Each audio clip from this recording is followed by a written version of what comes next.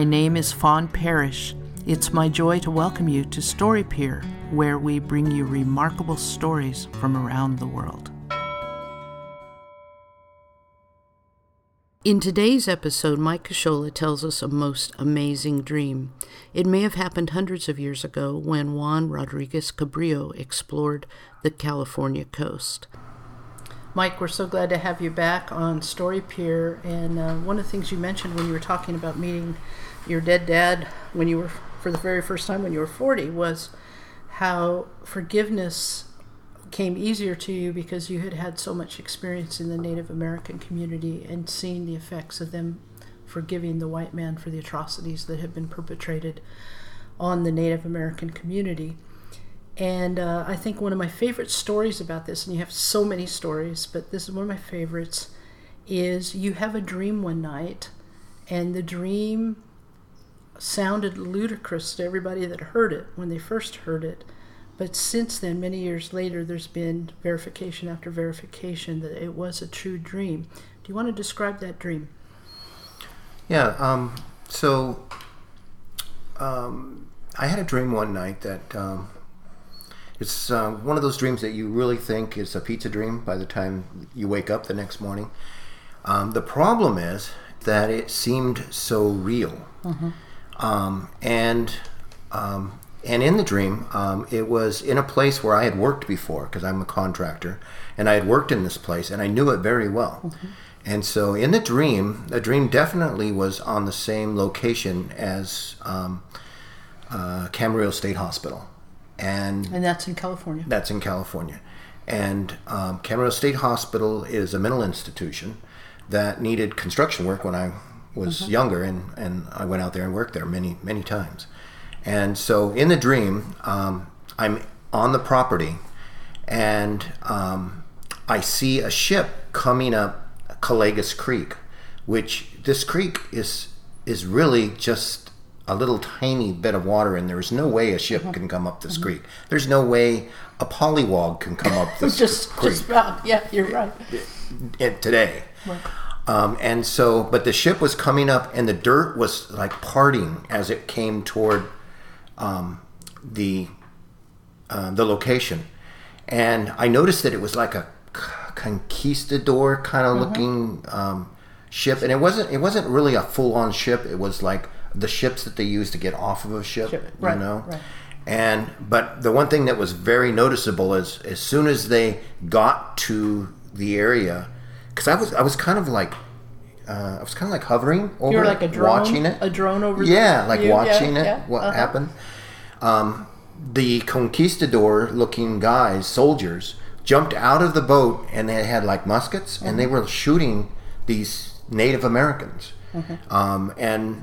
I mean, everybody. They were shooting all of them. Just indiscriminate shooting. Yeah, and women, children, mm-hmm. didn't matter. They were just killing them. And so a couple things. One is I noticed that it was a Native American village. It was not Camarillo State Hospital, so it had to be a long time ago. Right. And so you wake up? I wake up because I'm so devastated mm-hmm. by the massacre mm-hmm. of this village. So you tell your dream to your wife? Yeah, I tell Donna, my wife, and I tell her the dream, and she says, "You better keep that to yourself." Yeah, because yes, we want your sanity to be right, your reputation intact. Right. And so, I'm working on a job site, just maybe the next day or a couple days later. Oh, okay. And this carpenter comes up to me and he said, "Hey, you want to take your break together?" And I go, "Yeah." And so we sat down, and the first thing he says to me is, he says, "Hey, do you know anything about the Chumash people?" And I said, well, I had a dream. No, you didn't tell him the dream. No. I said, "Well, I know a little bit. What do you know?" And he said, "Well, I was fishing at Lake Kachuma the other day, and one of the rangers that I know really well, I asked him to do something. He says, 'Well, I have to take this food out to this Native American out on the island side of Lake Kachuma.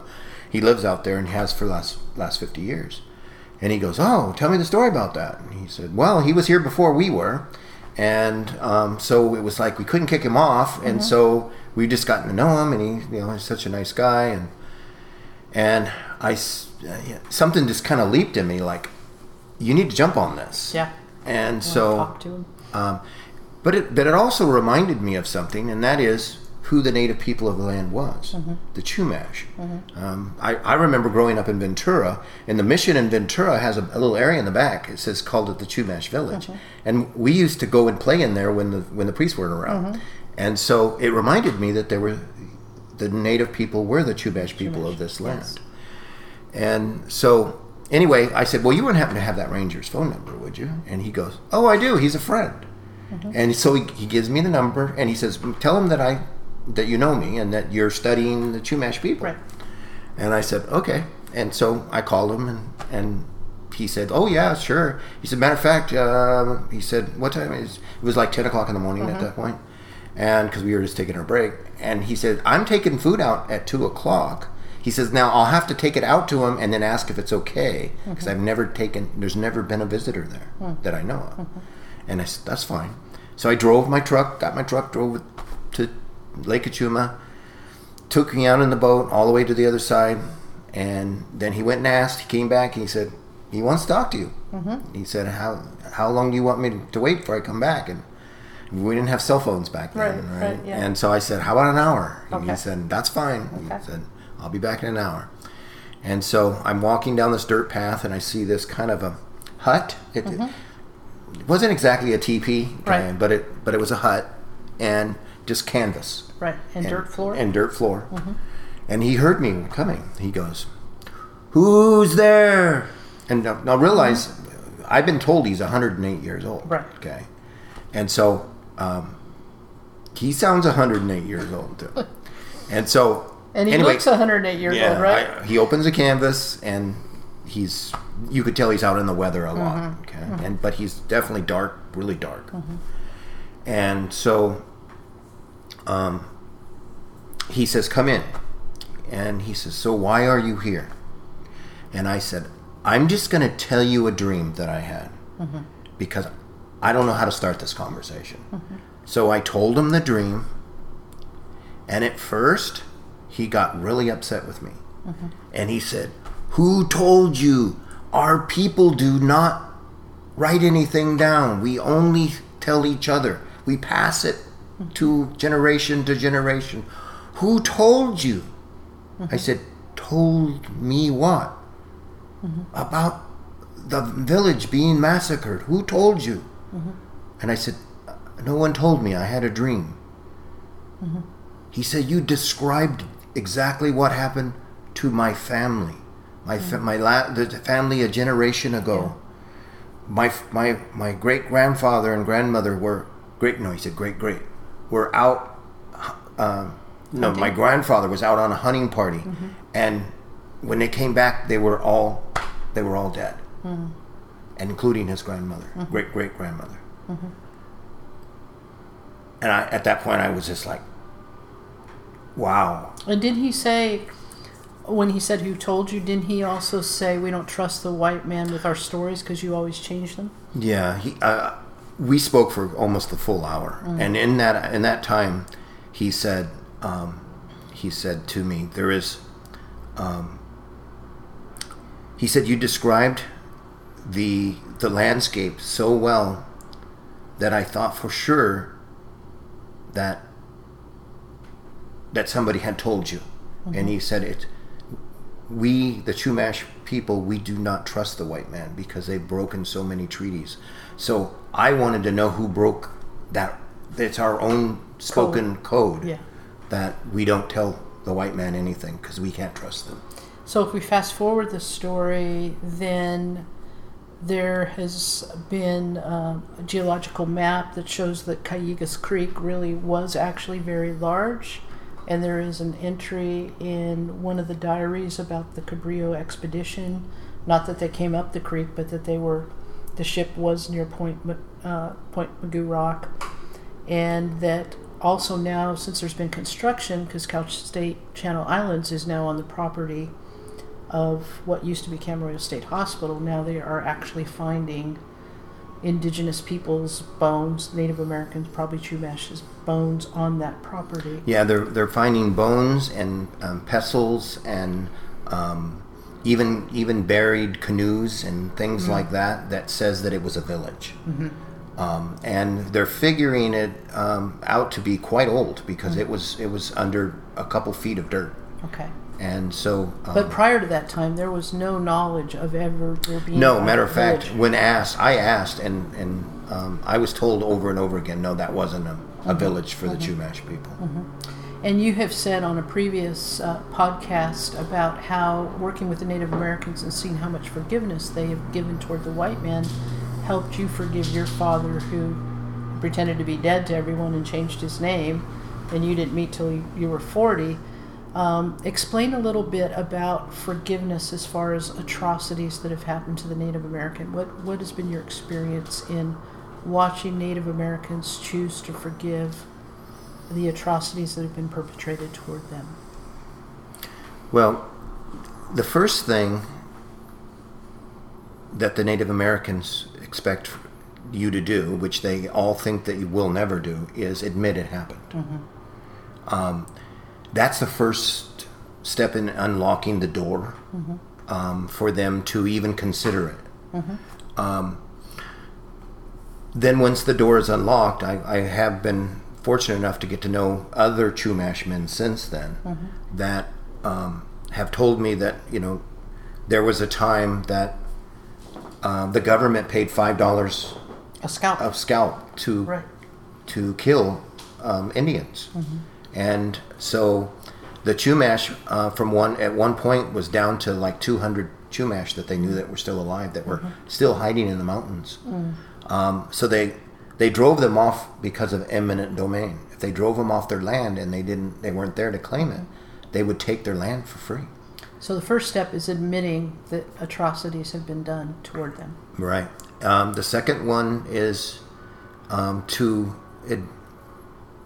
realize that they not only lost their land, they lost their life, they lost their language. They were told they can't speak their language anymore in the Catholic churches.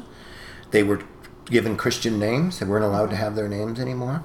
They couldn't speak their language. They were not allowed to.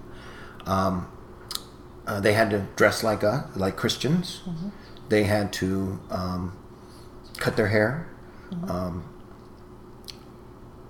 They were treated subhuman.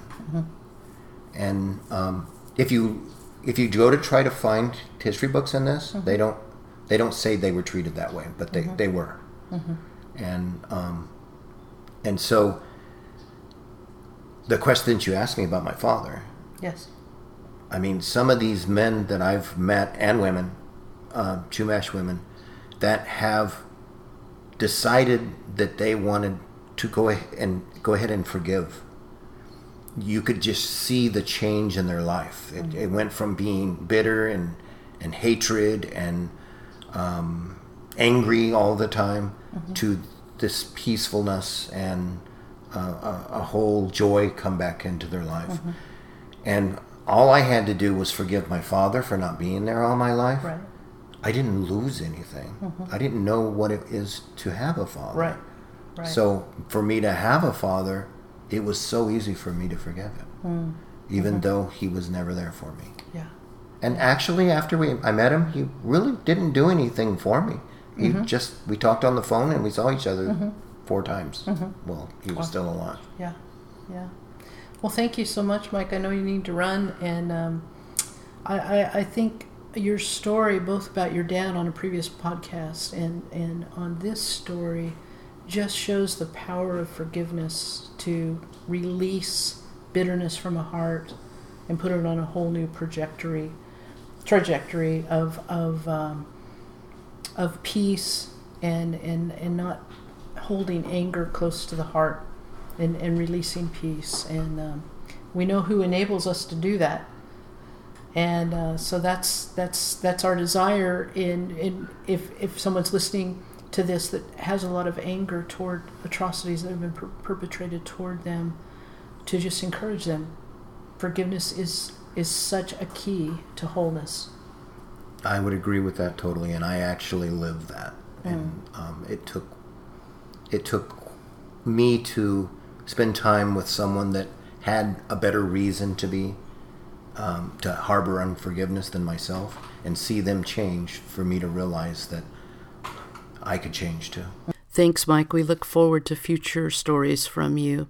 If you'd like to grow in forgiveness, or you're interested in more about Native American issues, go to reconcile.org. There's an elective on Native American issues that you might find beneficial. Thank you for listening to Story Pier. We look forward to bringing you future podcasts of memorable stories from around the world. Check out our website at www.storypier.com.